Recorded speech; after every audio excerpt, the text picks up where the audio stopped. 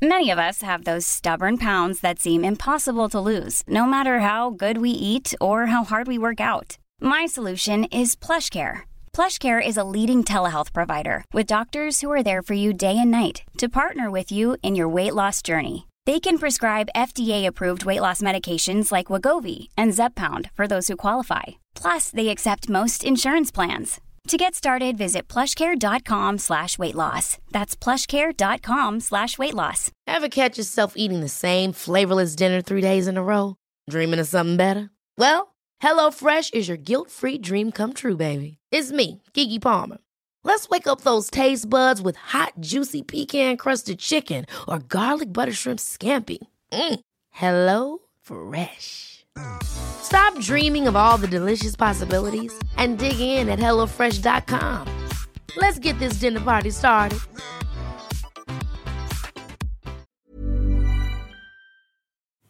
Welcome to Say Why to Drugs. I'm really excited to share this episode with you all. It was recorded live at the amazing Latitude Festival back in July of this year. I was joined by previous podcast guest Fiona Spargo-Mabs. Fiona came on previously to talk about drug education and her charity, the DSM Foundation. But at Latitude, we thought what better place to speak about talking with your family about drugs.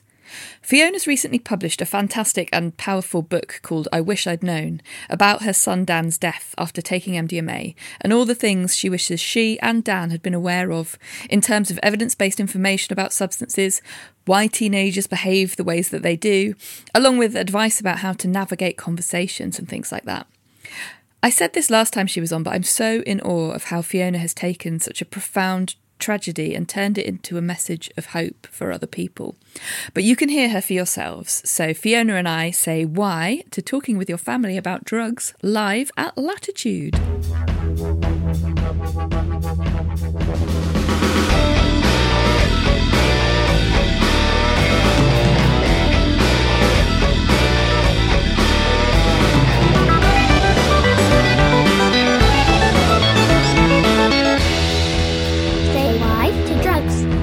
Dr. Susie Gage. My name is Dr. Susie Gage. I am a researcher at the University of Liverpool. I do research looking into the links between recreational drug use and mental health. And as well as that, I am also the creator and host of the Say Why to Drugs podcast. And Say Why to Drugs started as a way of providing unbiased evidence-based information about different recreational drugs, the legal ones and the illegal ones, without a distinction, without any judgment, spin or hyperbole. That was the attempt anyway. And it's really, really wonderful to be able to bring Say Why to Drugs to Latitude today. And I feel very, very lucky to be joined by my guest, Fiona Spargo-Mabs. So, Fiona, would you be able to briefly introduce yourself? So I'm Fiona Spargo-Mabs, and I'm the director and founder of a drugs education charity, the Daniel Spargo-Mabs Foundation. Thank you. And what we're going to talk about for the next sort of half an hour or so before we open it up to questions is how do we have those difficult, or not necessarily difficult, but can sometimes feel quite daunting, conversations about drug use within our families. Now, Fiona, you mentioned the charity you set up is called the Daniel Spargo-Mabs Foundation. So can you tell us about Daniel? Yeah, so Dan was my younger son, and he died when he was 16 taking MDMA or ecstasy. And we started the charity because we just wanted to make sure we were doing everything we could to stop any harm happening to anybody else's child. Dan was just, he was one of the last people on the radars that people of my age, you're younger than me, I'm sure, and you do this work, so you'll be much more tolerant and open-minded than I am. But I think the average person, the average parent, you can tend to have assumptions about the kind of people that might muck about with drugs and come to harm. And Dan wouldn't have been on anybody's radar, but he did, and it made us realise an awful lot of things. One was, it's so easy for anybody to get caught up in something that can go badly wrong. If something like this could happen to Dan, obviously worst case scenario, then it could happen to anybody. But also, as a parent, I realised I needed to know an awful lot more than I did. But I also realised that Dan needed to know an awful lot more than he did. And we realised a lot of schools were really struggling to do drug education well or at all, not for lack of will, but just for lack of really good evidence-based resources and support. So that's why we started the charity. But working with parents has obviously been at the heart of that all the way through. And so what does the charity do? We do all sorts of things. So we work directly with young people. We deliver workshops. We work with parents. We do training for teachers and for other professionals working with young people. We've also got planning resources for schools to teach evidence-based drug education within PSHE, personal social health education at school. And we've got a youth ambassadors program, so we train up older teens to be those kind of really positive role models. We've got a play that we commission, so there's a theatre and education production that we tour, but the play itself, it's a verbatim play, so it tells Dan's story using the words of his family and friends, and that's was published by Bloomsbury 4 years ago, and that will become a GCSE drama set text actually next year, which is amazing. So young people all over the place will get to. It's got really, really powerful messages just in terms of choice and loss, but also hope, forgiveness, all sorts of really, really important messages, but mostly in the words of young people, because it's Dan and his friends. So to think about then the topic for this podcast conversation about talking with your family about drugs, why do you think that's so important? Because families are where it all happens, really, for children and teenagers. It's easy to believe the messages that can come from all sorts of directions, that teenagers don't listen to a single word their parents say and they only listen to their friends. But parents remain the most important influence in their teenagers' lives. And teenagers, although they do spend a lot of time in their bedrooms and with their friends, nevertheless, that is their core base.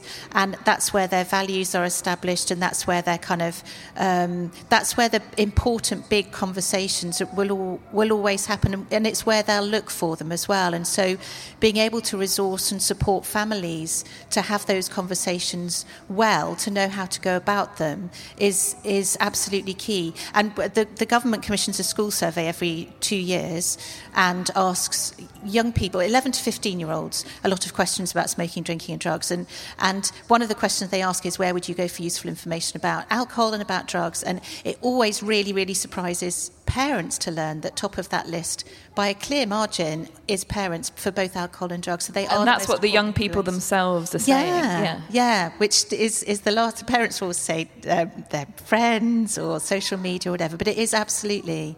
They might go to their friends for what they're going to wear on a Friday night or what to get tattooed next or whatever, but parents for the big stuff. And you work with young people and with parents. What are the kind of questions that people have for you about how to have these conversations? We've talked about some of them backstage, and things like what age should you start these conversations? Explicit conversations, where you start talking more explicitly about drugs.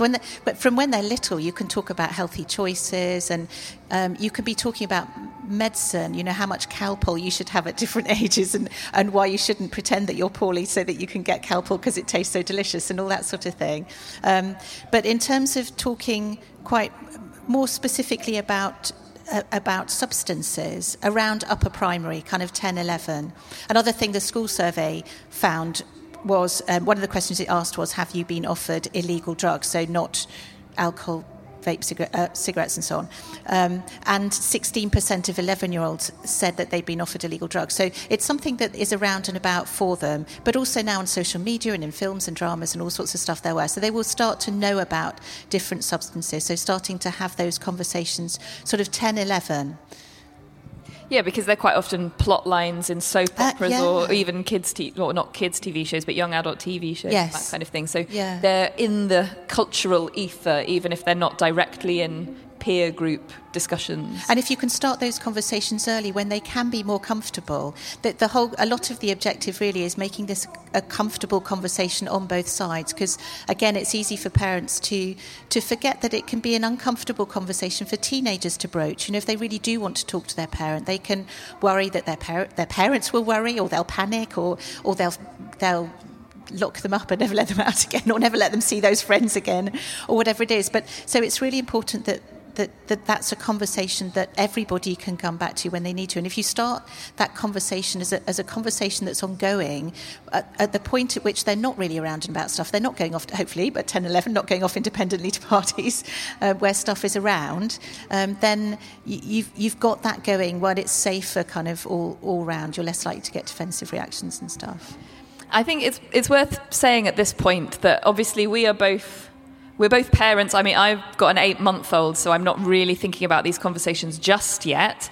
But we are very much coming at this from a parental perspective. We were hoping to have some young people on the panel, and unfortunately that wasn't able. So if there are young people in the audience, have a think about questions that you have about how you want these conversations to go, because we'd really love that input in this discussion as well. And I'm definitely too old to really remember what it was like to be a teenager, so please don't. The last thing I want to be is patronising. But one of the questions I know a lot of parents have is, why shouldn't we just be saying don't do drugs? Drugs are dangerous, drugs are illegal, they're illegal for a reason, whatever that reason may be. Why aren't we just saying blanket, don't do them? Well, that is always going to be your safest option.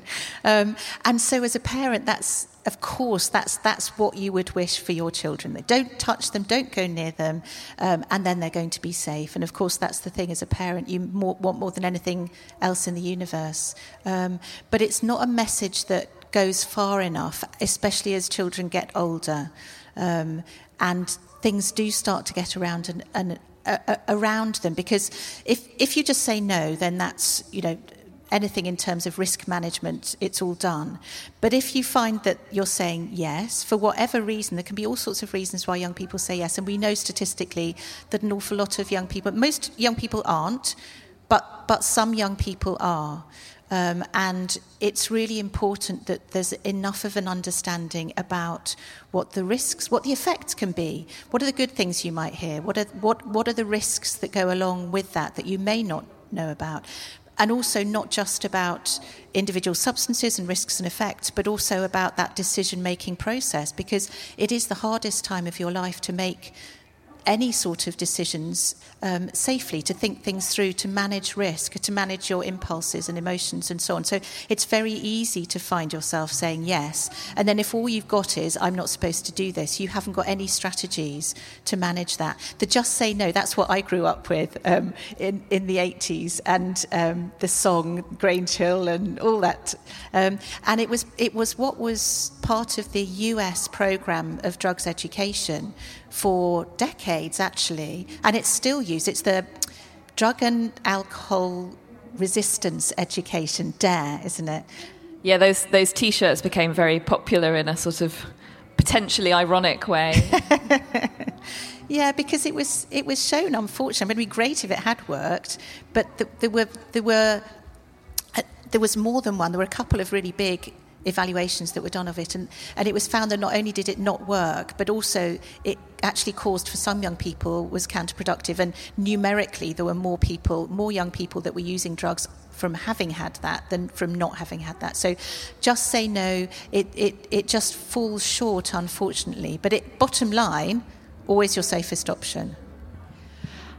I think a lot of parents will never have tried an illicit drug, and a lot of parents will have tried an illicit drug. And for both of those groups, I think there are questions about, then, if you have used illicit drugs, how honest should you be about that to your child, and at what age? Because, yeah, as you say, it's a very difficult line to tread here, and I'm sure lots of parents have anxieties about not wanting to sound like they're condoning drug use, particularly at a young age, but also not wanting to be hypocritical.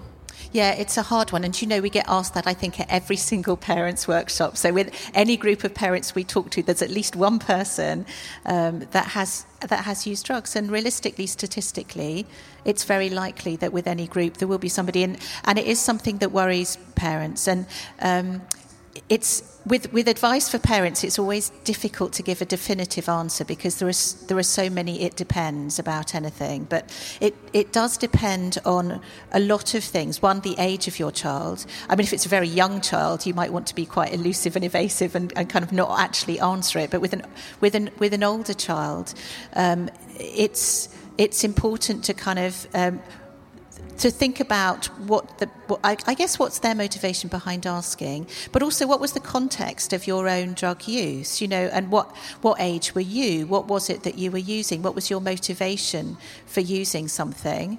What was your motivation for stopping? What was going on for you around that? What was the context? And what can you take from that would be useful for your child? Generally speaking, it was cannabis and people were in their 20s. Cannabis was never like in the good old days when drugs were drugs and didn't do anyone any harm. It wasn't ever that it was that, but it's just so strong now.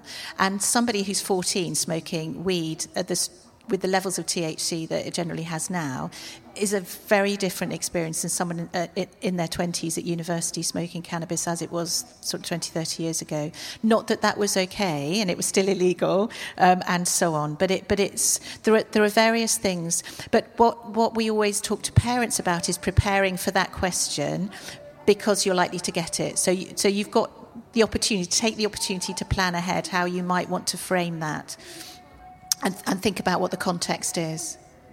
And then on the sort of flip side of that is parents who have never been sort of around drug use or have tried it themselves, and their child might come to them with a question and they might feel potentially very out of their depth and wanting to be able to answer that question but not knowing sort of how to go about it. Well, it just so happens that I've written a book for parents and you've also written a really, really accessible book about drugs. So they're both really useful places to go to find. Checks in the post. They're both actually on sale just around the corner there on the bookshelves.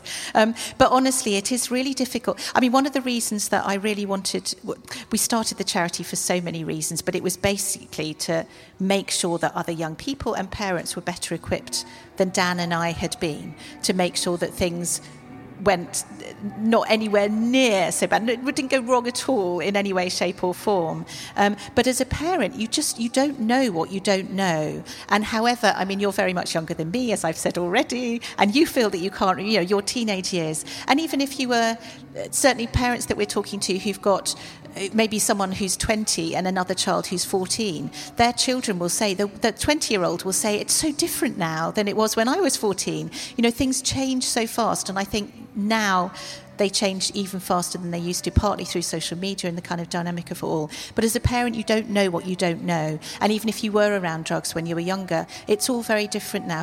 But there are lots of places to find things out.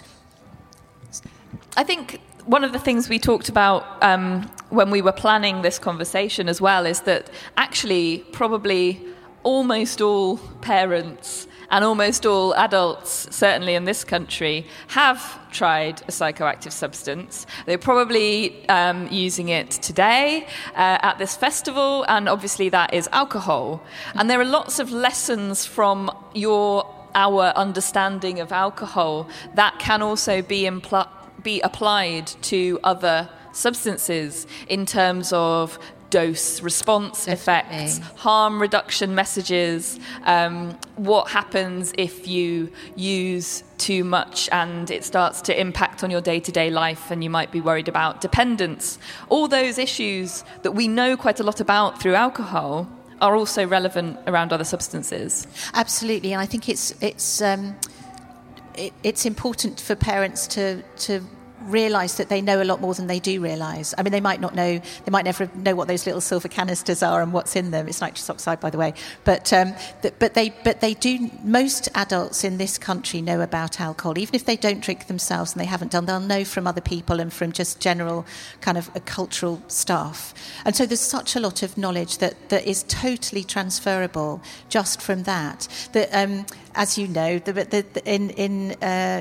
in talking to people about the risks of drugs, it's looking at those kind of different dimensions of risk in terms of drug setting is what it's often referred to as, but it's the variables to do with the substance itself, the variables to do with the individual that's using that substance, and the variables to do with the environment that they're in. And people will have a really good understanding of that from alcohol. You know, you can know if you're with a group of friends and you're all having a glass of wine, it will affect different people within that group differently. Somebody might have eaten already, people have different levels of tolerance, somebody might be in a really bad mood and it's likely to make that a lot worse. Someone might be being, you know, the effect is going to be very different on different individuals. And then the environment that you're in, again, if you have half a bottle of wine sitting on the sofa at home, it's very different than if you're sitting on a high up wall over cliffs below or something, you know. So, but all of that is totally transferable, and having a conversation about alcohol feels a lot safer than having a conversation about drugs anyway. But knowing that all the stuff around that, including you mentioned harm reduction, all the harm reduction stuff about alcohol, people are often much more aware of anyway in terms of detail about drugs, but there is harm reduction information about drugs in just the same way. You know, all the things that you might know about alcohol in terms of pacing yourself, or being aware of a tolerance building up, or things that you shouldn't mix. You know, you don't have alcohol with other medicines, for example, with some medicines. Yeah.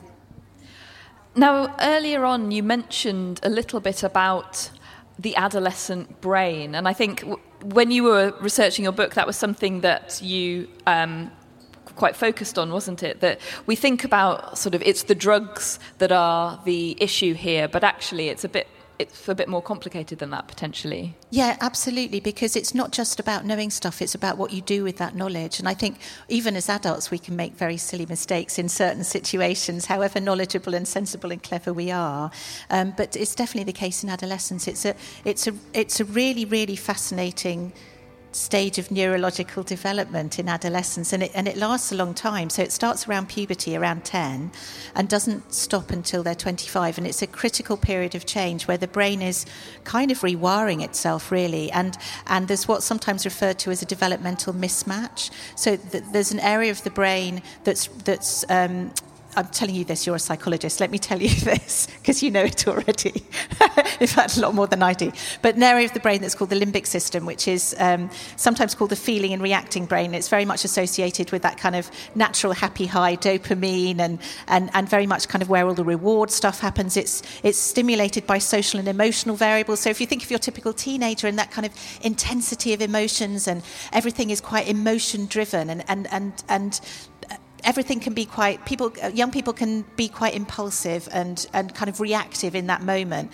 And that's because that's really well developed, and the bit of their brain that they need to kind of manage their limbic system, their prefrontal cortex, isn't fully connected until they're in their mid-20s. So there's that they're kind of firing on cylinders from this emotional centre of their brain, and particularly around social stuff. But that bit of their brain that would help them kind of think things through and all that, what would happen if, and regulating their emotions and managing their impulses, and also kind of remembering that something went wrong, all of that is just harder to access until really they're in the mid-20s. So in that moment of decision, faced with something that they know is a risk, actually being able to manage that risk safely is really tricky. And then there's the whole role of their peers, their friends, which does really shift at that age as well. Not to do with neurological development, particularly, apart from they are particularly responsive to and hypersensitive to social exclusion, but just that natural shift from needing to know you're safe in your family to needing to know that you're safe outside your family, and needing to know that you're okay with your peers is a kind of a survival instinct as much as anything else. And so they do inevitably have a huge load more influence. So there's a thing that Sarah Jane Blakemore's written brilliant stuff about the adolescent brain, but she talks about the social risk factor. So you can know that this substance is risky. You've done your drug education, you've had brilliant conversations at home with your mum or your dad, But you weigh that risk up against the social risk of maybe these friends not seeing you how you'd like them to see you, or never asking you to go to whatever it is again because you're really boring, because you're not doing whatever, and that social risk can on occasion outweigh the known risks. And this is all talking about sort of neurotypical young people, but what about neurodiverse young people? Because I understand that you're writing a sort of extra bit for your book at the moment, thinking a bit more broadly about neurodiversity. Yes, absolutely. And a lot of that is in response to, again, questions from parents, where it's particularly parents who've got children who are... they've got autistic children, very often ADHD as well, and recognise that they are more vulnerable to taking risks, especially around... any sort of risks, really, but they come to me because I'm drugs and alcohol. But so I'm writing some supplementary materials that should be ready in the autumn. But a lot of it will be the same in terms of principles. Like if you're having that conversation, finding a time when distractions are minimal, for example. But those distractions will be different for a neurodivergent teenager than neurotypical. So it might be, that all the sensory distractions that there might be, they can get very much more exhausted. But also helping them, I guess, recognising that there can be different motivations behind using substances. So if there's somebody that is really desperate to be, it can be, obviously, it can be a lot harder to be accepted by your peers if you're that bit different. And so people can end up doing stuff that they wouldn't normally do because they're out of that kind of wanting to be socially accepted. Or sometimes because they're not socially accepted, they can find themselves in a group that's also not socially accepted, which can be a drug-using group within a kind of wider year group. A lot of... there can be statistically a higher proportion of mental health problems in neurodiverse young people, and so using substances to cope with mental health issues can be a concern, or just using substances to cope with symptoms and to seem more neurotypical. So if they do kind of have repetitive behaviours, or sometimes young people talk about if they're in a group of other teenagers that are drunk, they seem normal because everyone's a bit neurodiverse when they're drunk, or their behaviours can be. So being aware of all of those sorts of things as a parent and being able to talk about those things. But in terms of the conversations, it's really thinking about how do conversations work best with your child. There's that saying, isn't there, if you've met an autistic person, you've met an autistic person. That's a kind of, because there is no, we're all unique as individuals, but there's so much more uniqueness when you come to people who are neurodiverse. So knowing your own child as well as you possibly can and what works best in terms of communication. I'm going to open it up to questions in a couple of minutes, but before we do that, I thought it would be good to sort of broaden it out a little bit and just, Fiona, get your kind of advice on good ways to have these conversations, sort of where should we be having them? When should we be having them? What doesn't work? What are things to really avoid? So we mentioned when we were talking backstage, sort of, it sounds maybe a bit trite, but kind of the way that you're sitting can actually make a big difference in how easy or hard it is to have these conversations. Yes, definitely. I mean, sitting your child down and facing them and saying, we need to have a talk about drugs is probably not the best way to come at it. But it might be. I mean, it might be in that context. It might be part of an ongoing conversation. There aren't kind of rules because it does depend. Unfortunately, there's no kind of magic wand anyway that you can wave to make things work. We talked at the beginning about making it a comfortable conversation and an ongoing conversation. So things that don't shut that conversation down are really good. There have been a few studies done. There haven't been lots, but some studies done looking at what makes conversations about drugs protective or increase risk around adolescent decision making, and really key to it seems to be parent-child connectedness and parent-child communication in a much more kind of broad sense. So anything that you can do with your teenager to build that connectedness, which any opportunity to spend time with them, to do stuff together that you enjoy, and that will then build the communication and vice versa. So those sideways conversations, that kind of in the moment, when you're being the taxi or when you're kind of doing the washing up, if you can get your teenager to do the washing up with you. But those sort of incidental conversations can be really valuable. And it was also, what came out of that as well is that, but also just it's common sense, I guess, really, but that balance which can be quite tricky between being too harsh and being too lenient. So kind of being too hard line, that the lecture really doesn't work. It's got to be lots of listening. It's got to be two-way. So where parents are very kind of coercive and controlling, which of course you don't want your child to come to risk, so it's really understandable. But on the other hand, if you kind of say they're not going to listen to me anyway, if you feel disempowered and that this isn't a conversation that you can have any influence over, you can take that step back. And it's really tricky because that needs to change as they get older. So the conversation you have with a 12-year-old is going to be really different from the conversation you have with a 7-year-old in terms of boundaries and what is and isn't okay, and when it's okay to come back, and and so on, and who you come back with. But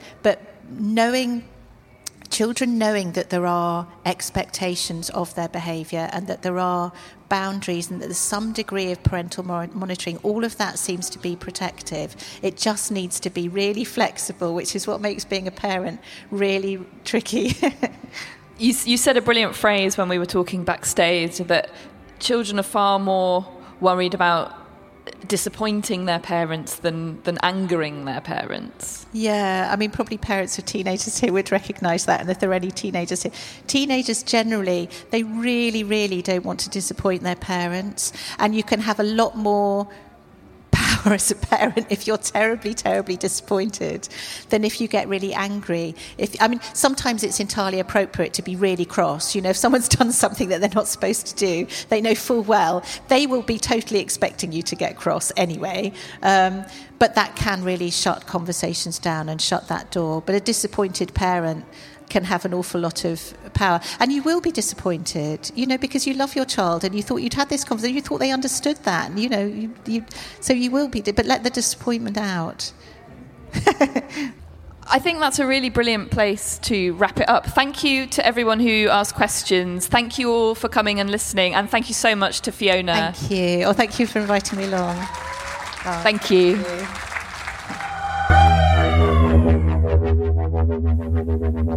And there we go. Thanks again to Fiona, and thanks very much to Latitude for having us.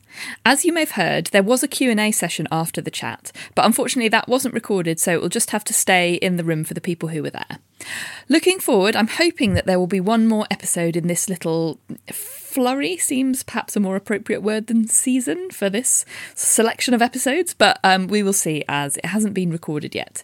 So hopefully we'll be back in 2 weeks, but in the meantime, go and buy Fiona's books and have a lovely time. Goodbye. Goodbye.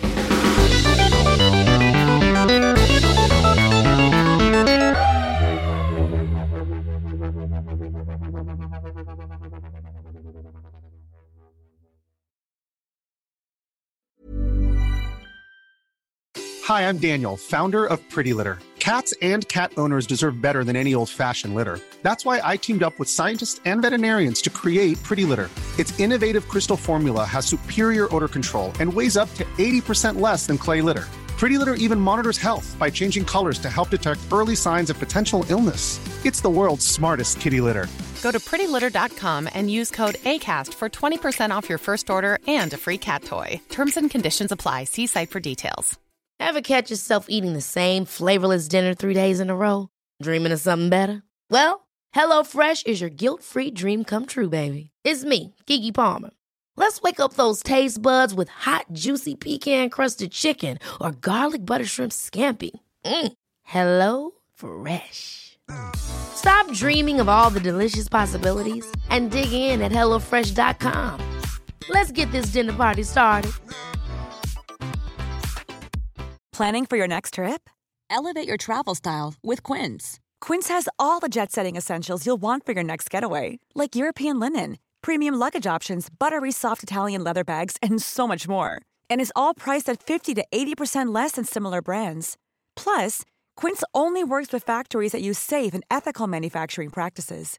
Pack your bags with high-quality essentials you'll be wearing for vacations to come with Quince. Go to quince.com/pack for free shipping and 365-day returns.